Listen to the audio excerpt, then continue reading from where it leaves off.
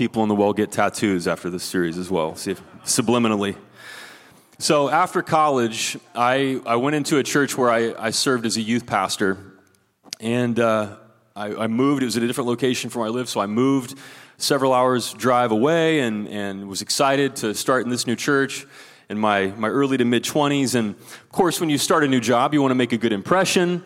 As a pastor, you want the congregation to be proud of you and to see how professional you are and how careful you are and dedicated you are, and that they can be proud that they just hired you as a new pastor. And it wasn't my first Sunday, but it was maybe the first 2 or 3 weeks in. And the pastor said, we're going to have communion today, and I would love to help you assist so people can see you.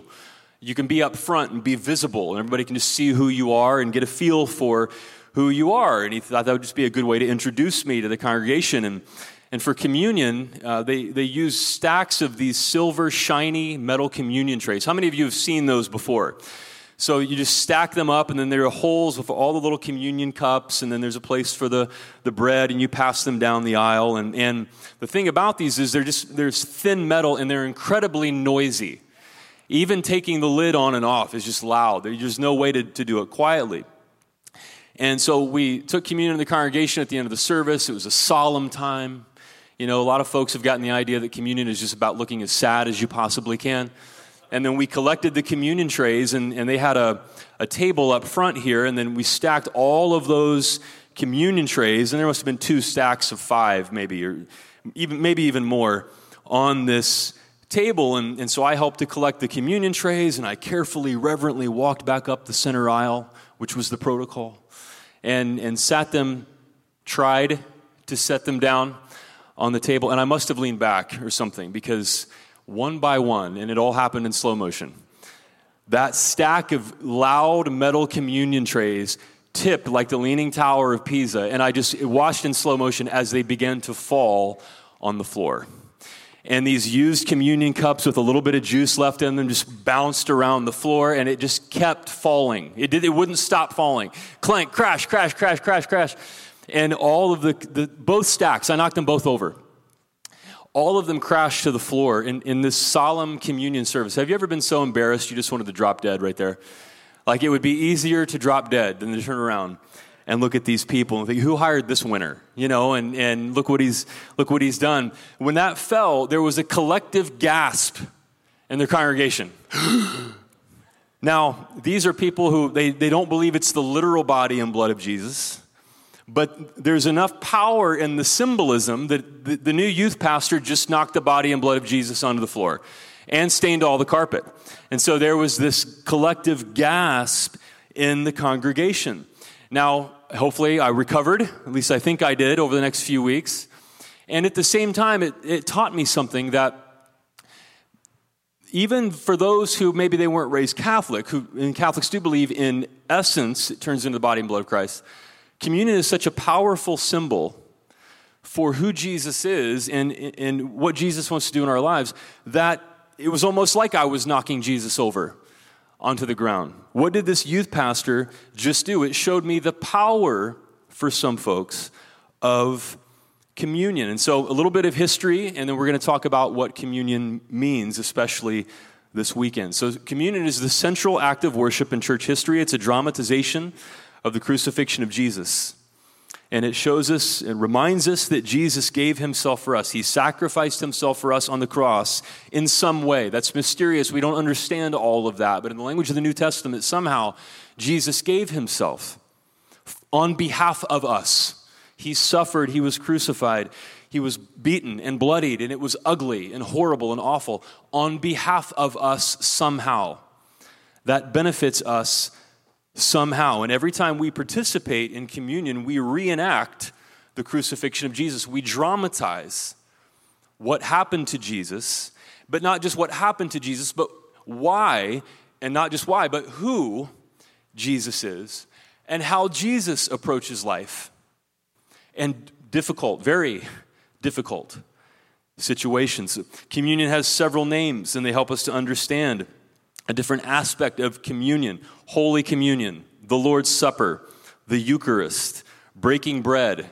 In Acts chapter 2 we read, and sometimes you'll hear folks refer to it as breaking bread, and all those names are significant. They highlight a different aspect of communion. So communion points out the importance of community. Again, you see the word community in communion, that we are one together, that we want to have oneness with God and we want to have oneness with each other. We're one body of Christ.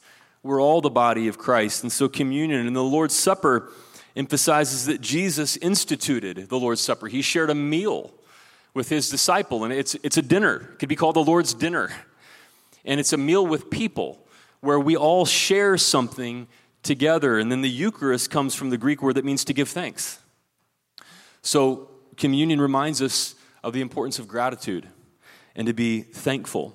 And it's a celebration that we can enjoy together. And then breaking bread, again, reminds us that it's a meal that we share with other people. Of course, when you do it like this, it's not the same. But if we had a common loaf of bread that we were breaking and then we were just eating off of that loaf of bread, you would understand, oh, this is a common meal and we're all sharing together. There have been different beliefs about the presence of Christ during communion, like I alluded to. So over the centuries, there have been different views on how Jesus is present with us in communion. Roman Catholics view the Mass as a sacrifice and in what's called transubstantiation, that when the priest says the words, that the elements of bread and wine really do turn into the body and blood of Christ in their essence.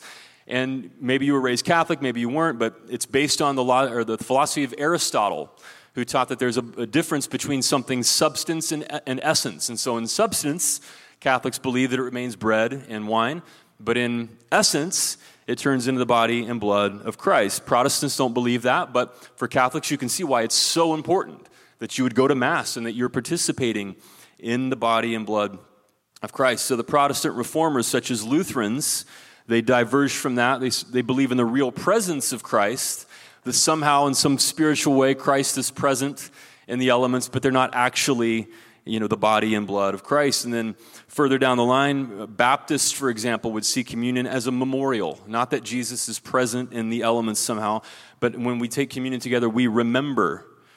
We remind each other of the sacrifice of Jesus on the cross. And so a little bit of history there, and then let's go to the scripture that it's based on, and then we're going to talk about the meaning for us. So in Matthew, Mark, and Luke, the Last Supper takes place on the Passover. In the Gospel of John, we have the Last Supper on the day before the Passover. A couple of differences there. Passover is a holiday in Judaism, remembering God's deliverance of the Israelites from slavery in Egypt, which is called it's a book in the Bible, and it's Moses led them out, and it's called the Exodus. And the Passover Seder is a meal shared by a family or group to remember the Exodus. And bread and wine are a part of that meal. They're a part of every meal. They're staples in the Mediterranean diet. And so Jesus used the most normal, everyday foods to represent his sacrifice for us. And during the Passover Seder that he shared with his disciples, that's the Last Supper, the Passover Seder, there are 4 cups of wine that are shared in a piece of matzah bread, unleavened bread. The bread's broken, half of it is hidden until after the meal. And when Jesus gave thanks for the bread, he may have recited a normal Jewish blessing to God. Blessed are you, Lord our God, King of the universe, who has created fruit from the vine and who has brought bread from the earth. And then the 3rd cup of wine in the Seder is called the cup of redemption. Perhaps Jesus held that cup up when he said, "This cup is the new covenant in my blood. As often as you drink it in remembrance of me." And it comes from Luke chapter 22, at least our scripture today. Then came the day of unleavened bread on which the Passover lamb had to be sacrificed. Jesus sent Peter and John saying, "Go and make preparations for us to eat the Passover." And then we'll skip to verse 17. After taking the cup, he gave thanks. And he said, "Take this and divide it among you, for I tell you, I will not drink again from the fruit of the vine until the kingdom of God comes."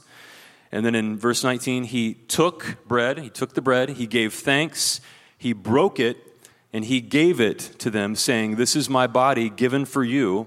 Do this in remembrance of me." And in the same way, after the supper, he took the cup, saying, "This cup is the new covenant in my blood, which is poured out for you." And so we're all familiar with Da Vinci's Last Supper, where Jesus and all the disciples sat on one side of the table to make it easy for the photographer, and we can see them all. That's not the way that the Last Supper would have looked in ancient history. It would have looked more like this. They met in the upper room, and as was common, they didn't sit on chairs.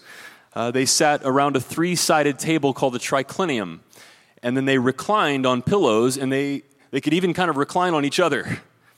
And this is sharing a meal now in close quarters with people where you're just kind of chilling. And you can touch the person's shoulder next to you. And so you see this artist has Jesus in the middle there sharing, and so they can all see what's going on around this table, and that's 100% more likely than how the Last Supper would have looked than what we're used to seeing. And the four actions of communion are always the same. We take the bread, we thank God for it, we break it, and we give it. There are spiritual writers who have extrapolated that's how we should live life. That we pick up our circumstances, our lives, we thank God for it. There is brokenness in life, but out of our brokenness, we give. That can even be a model for living. And then the earliest communion observances were celebratory meals called agape feasts.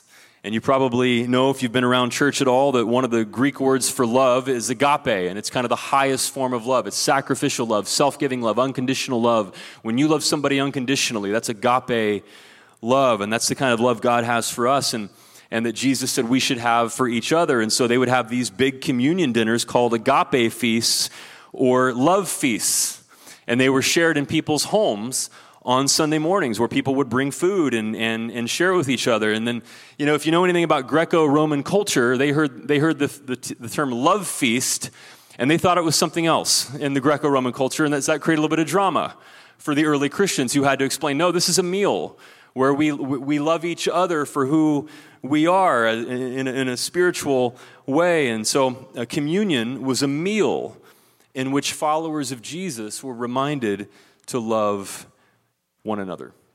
And so what does communion mean for us as 21st century Americans, and definitely on July 4th weekend, after the past few weeks? What does communion mean for us? So first of all, communion dramatizes our community with God. So for too many people, religion is about guilt and shame. Maybe you have felt that kind of religion put on you.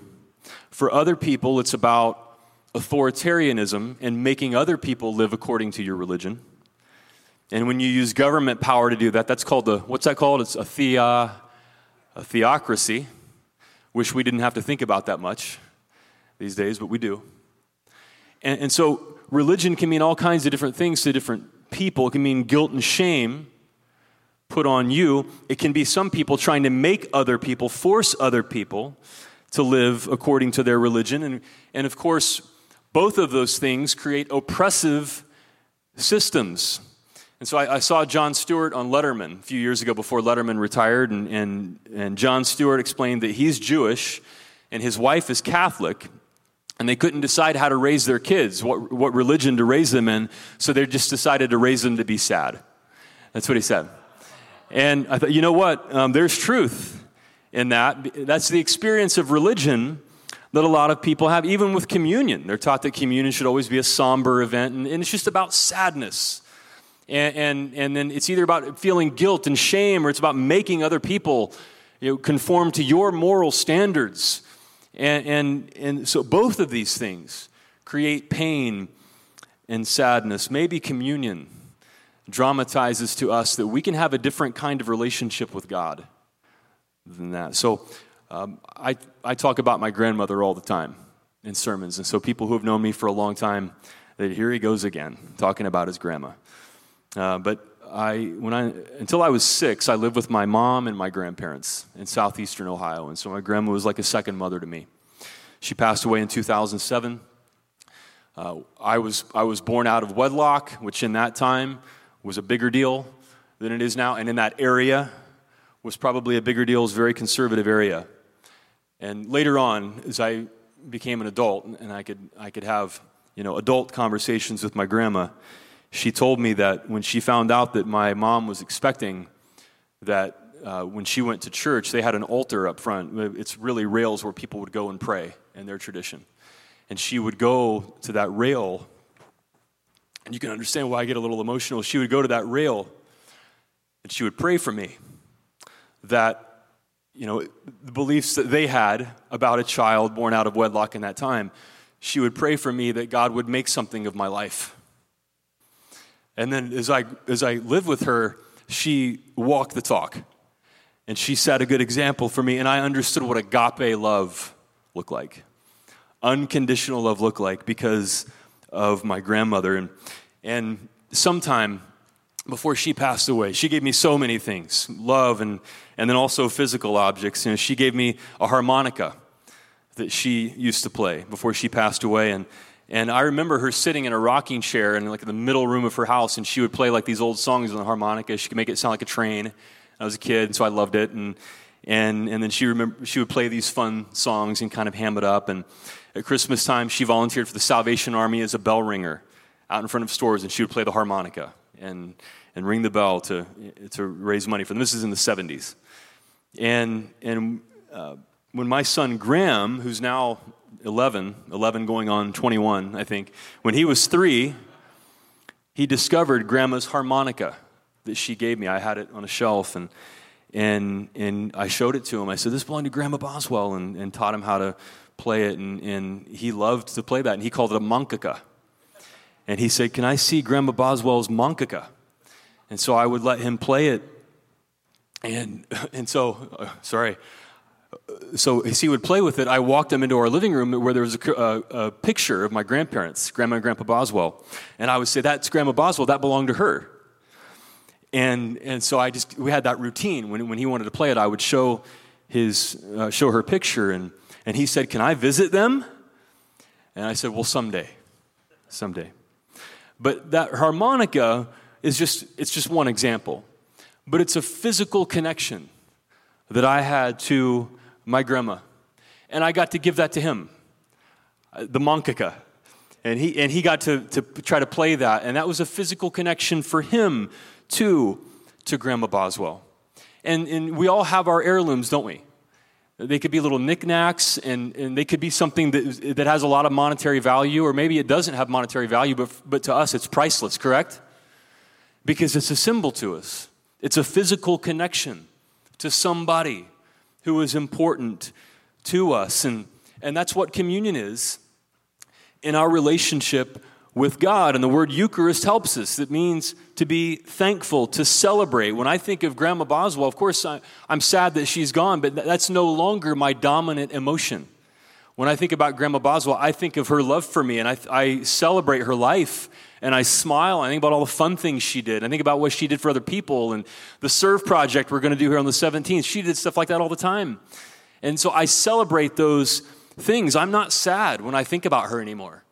I celebrate her life, and I'm thankful for her life. And so that tells me, that means something about how communion helps me in my relationship with God, that when religion heaps guilt and shame or authoritarianism, and they're two sides of the same coin. If you feel guilt and shame, then you feel like you want to project that onto other people, and then they become bad, and then you want to force them to live by your religion. That's, I think, psychologically how that works. That's my theory. That's how theocracy works. And when it's about that, then it's just lost that, wait, this is something to celebrate. This is a connection to Jesus. I can feel thankful for what Jesus has done in my life, who Jesus is in my life. That Jesus doesn't want you to feel guilt and shame. That's not what the cross is about. And there are people who say, well, that means Ryan doesn't believe in sin. I believe sin's the easiest thing in the world to prove. You don't have to argue with people to prove that bad things happen in this world, and none of us are perfect. We all know that. So guilt is there maybe for 5 seconds. And so we say, you know what, the way I talked to that person, the way I looked at that person, the way I thought about that person, or, I shouldn't have done that. That's not the agape love of God. God, forgive me, and I'm going to make amends, and I want to grow, and I want to love more like you. That's about how long guilt should last. About 5 seconds. It's a useful tool to tell me if I've done something wrong. But then the big story, just like when I think of Grandma Boswell, is thankfulness and celebration. Jesus, thank you. However the cross functions, we don't understand all that, but thank you that somehow you do that for us. And instead of feeling guilt, I feel gratitude. Communion reminds me that I can feel gratitude instead of guilt, that if guilt is a disease, gratitude is the cure. Thank you, God, that's not how you look at me. You don't look at me as trash. You call me, as Jackie prayed, you created us in your image, and you call us forward, and Jesus gave himself for us, and we can follow in Jesus' footsteps. I don't have to live in guilt and shame and authoritarianism and trying to force other people to live by my religion because I feel bad about myself, and then I project it onto them, and they're bad, so I have to pass laws to make them do what I want them to do. It doesn't have to be like that. Communion reminds us to feel gratitude instead of guilt. So communion dramatizes our relationship with God. And then lastly, it dramatizes our community with our church family, with each other. And yes, that includes us and folks who are watching online.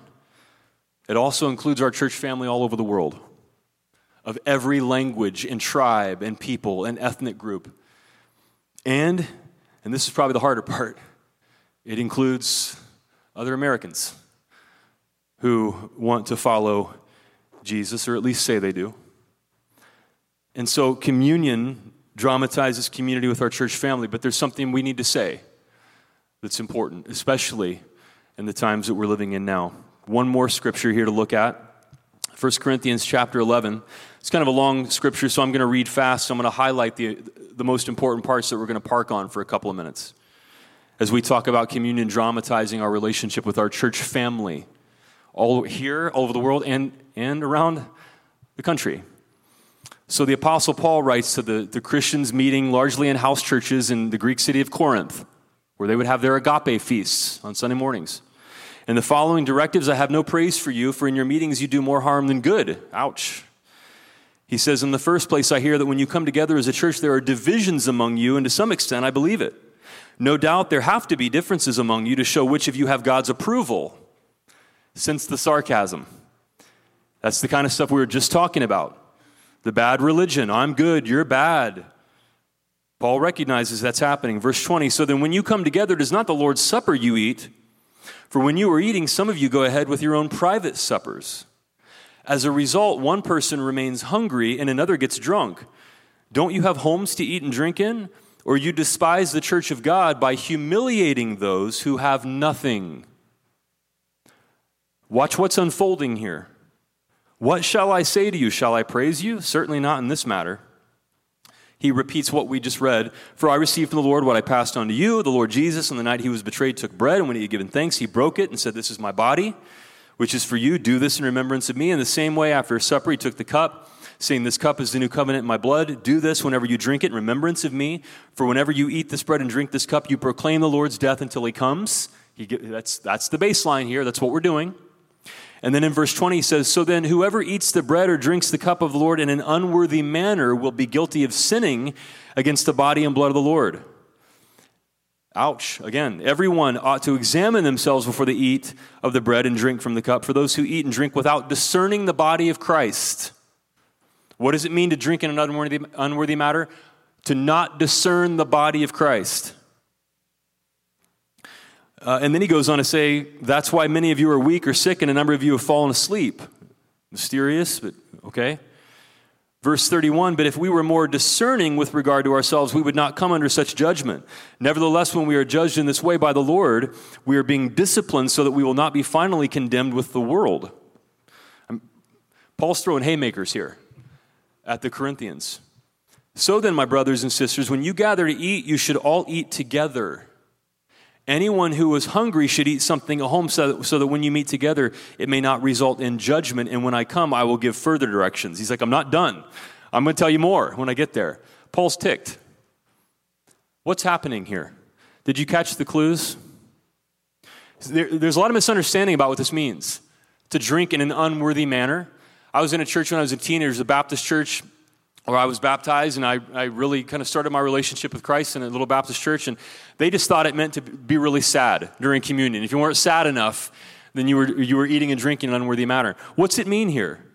See, in verse 22, he says, don't you have homes to eat or drink in, or do you despise the church of God by humiliating those who have nothing? That's verse 22. And then he goes, and then says in verse 29, they're eating and drinking without discerning the body of Christ. And then in verse 33, you should all eat together. And then if you're really hungry, eat at home. What's going on here? So you look at the context of those verses. in Corinth, you have people who are in the church who have money, and you have people who don't. And the people who have money can afford better food and better wine and more of it.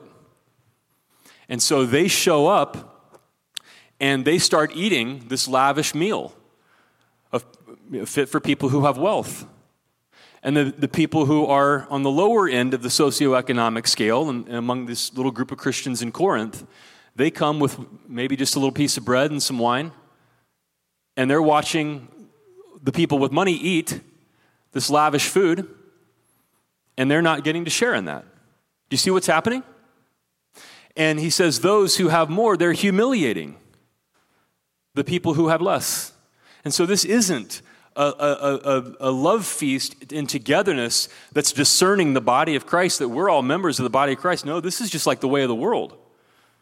This is the haves and have-nots. The haves are enjoying this awesome meal to the exclusion of the people who couldn't afford to bring all that stuff, and they're not sharing it properly. They're eating and getting drunk before the poor people show up.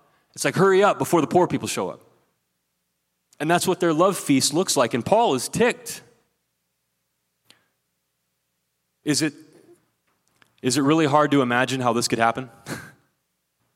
It's not, is it?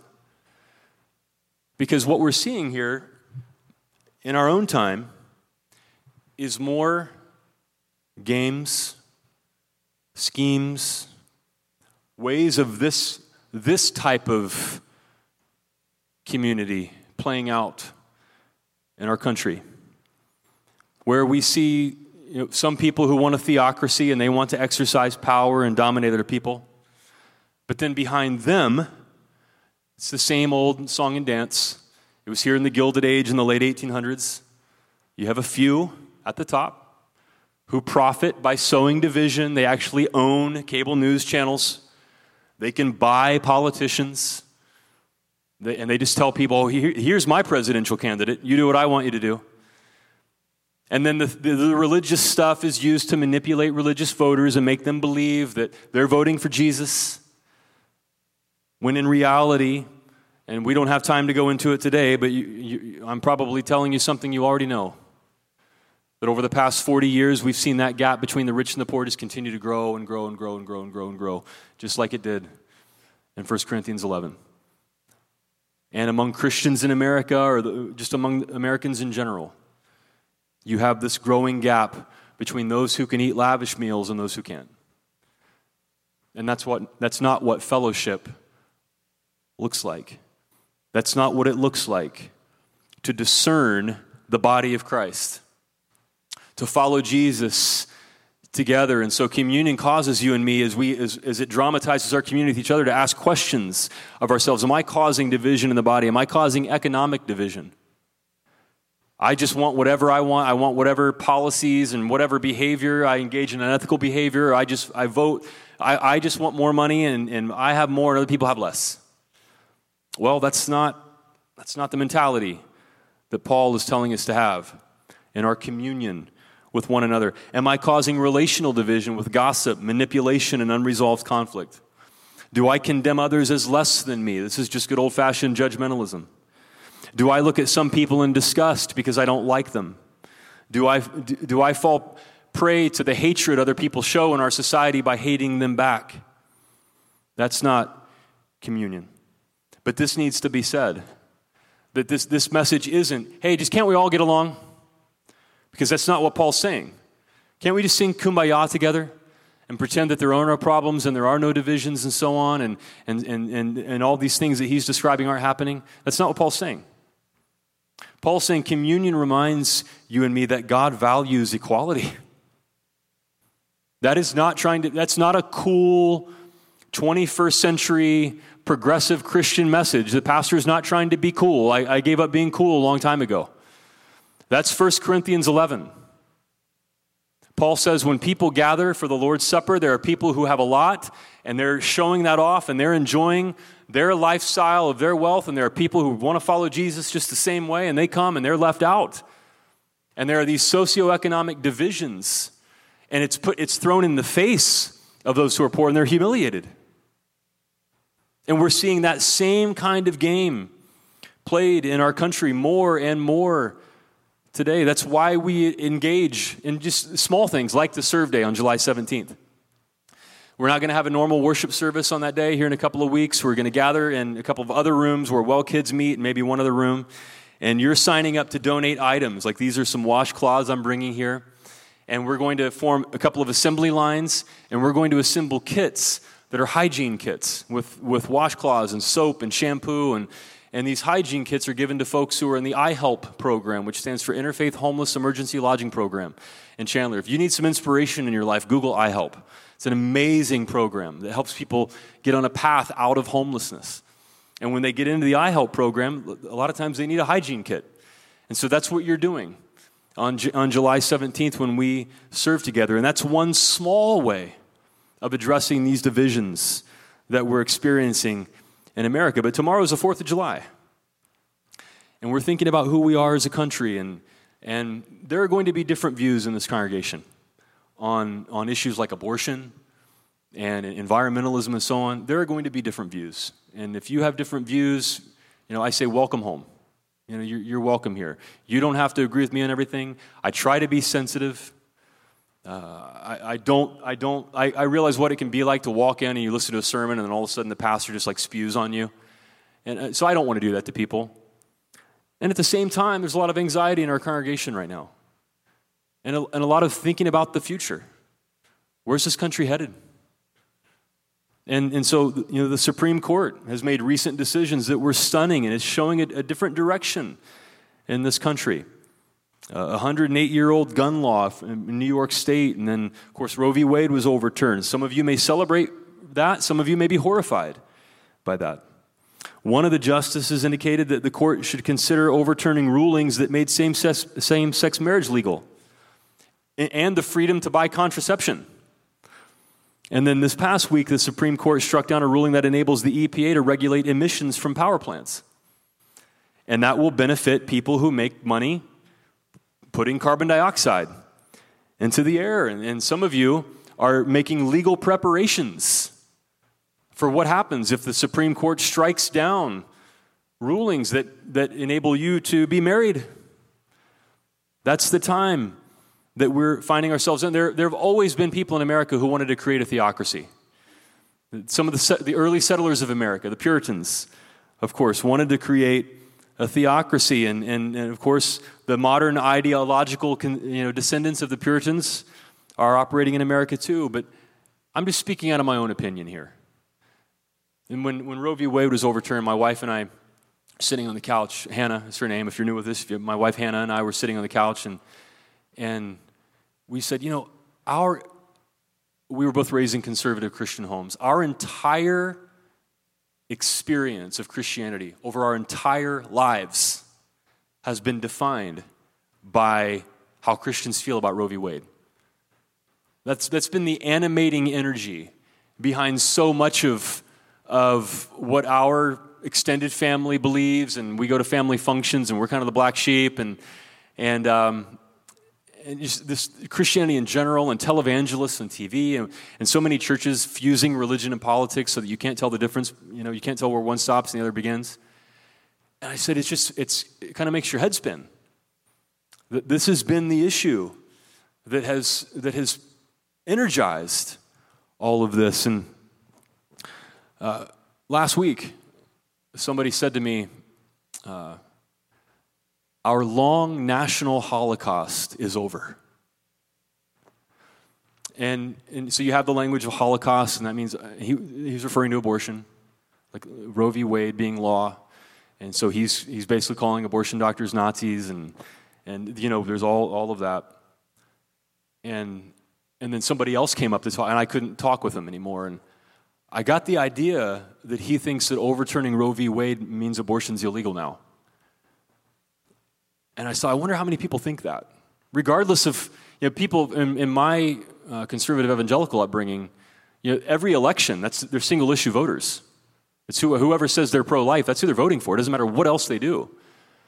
And I wonder how many people think that abortion's illegal now.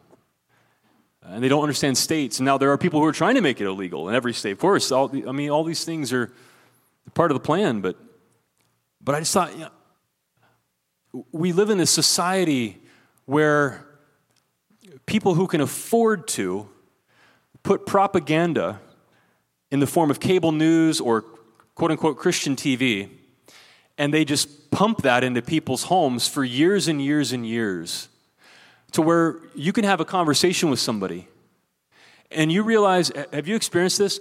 You're not living in the same reality. Have you felt that? Where you have a talk with somebody, and you're like, wait a second, I don't think we're living in the same reality here. We just see things so differently. That's not by accident. That is created by, and I'm just going to speak for me. That's created by people who have the means to buy that kind of influence. And it's on purpose, very much on purpose. And there are people within that movement who want a theocracy. There are lots of other people who just want more money and more power. And they think if we can divide all these people, the religious people, and we can pit ethnic groups against each other, they'll never turn around and look at us. That we're the reason that they make half of what they would have 40 years ago, adjusted for inflation in their wages. We're the reason that you can't live on one income anymore. We're the reason that so many people suffer. We're the reason that a quarter of American children are born into poverty now in the land of opportunity. We're the reason that so many people struggle and don't have enough vacation. We're the reason that Americans suffer and so many in debt, the debt crisis and all that. I'm speaking for me. That it looks to me like we have a few people who have all the lavish food, and they're humiliating the majority of Americans on purpose, dividing, putting out propaganda, filling people's heads with lies. They think abortion's over, because they passed a law. And it just strikes me that communion says to us in our relationship with each other that God wants equality.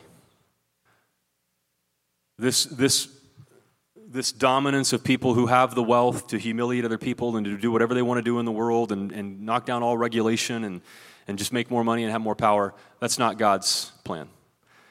That's not what community looks like. Communion tells me that God is concerned about equality. And by the way, Jesus was killed by people who believed in violence and theocracy.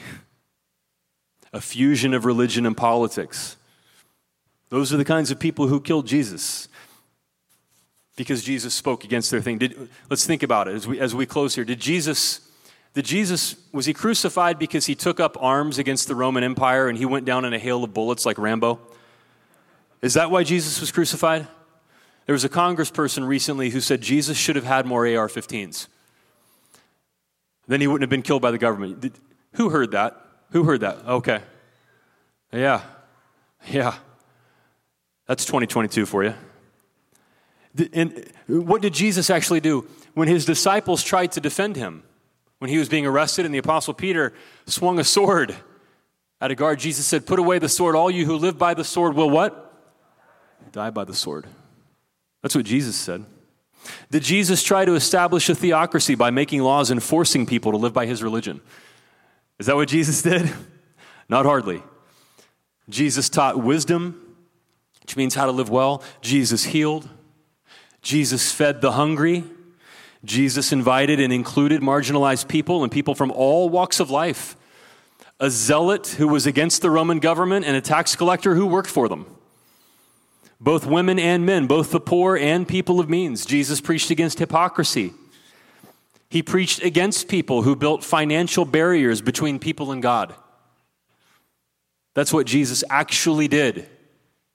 And he was killed by the people who are trying to ruin this country.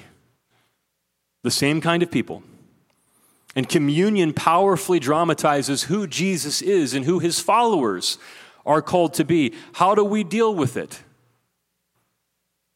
We give of ourselves. We get in there. We roll up our sleeves. We speak out. We feed the hungry. We clothe the naked. We stand for compassion. We don't engage in violence. in a time in which it seems like this fall, violence is ramping up. The violent, radicalized rhetoric in America is ramping up. But followers of Jesus don't engage in that. We believe in agape. We believe in God's love, and God's love for everybody, which means that God values equality. That's what communion can mean for us who are Christians and Americans on this July 4th. So we're going to take communion together now. And I invite you, if you'd like to participate in communion, to go ahead and pick up the cup. And we say you don't have to be a member of the well to take communion with us. If you hear the teaching of Jesus and you want to follow Jesus, well, then that means you're more than welcome to take communion with us. And as we do this, we're dramatizing who Jesus is and what Jesus does and what that means for my relationship with God and my relationship with other people. We don't have to live in guilt and shame, but we can feel gratitude to God. And we don't have to just be subject to the whims of people who want to divide and gain more wealth, just like the people in 1 Corinthians 11. We can speak out and follow Jesus and do what's right and believe in equality. And so on the night Jesus was betrayed, he took bread and he thanked God for it and he broke it. And he said, "This is my body broken for you. As often as you eat it, remember me." Let's eat of the bread.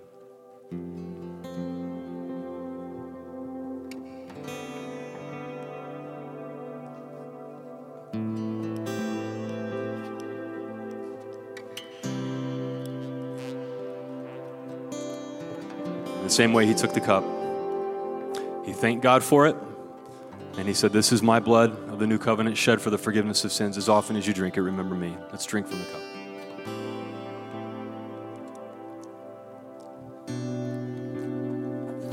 Oh God, we thank you for the meaning of communion. And of course, this is only scratching the surface. There's so much more that could be said, but oh God, we find ourselves here on July 4th weekend in an incredibly difficult time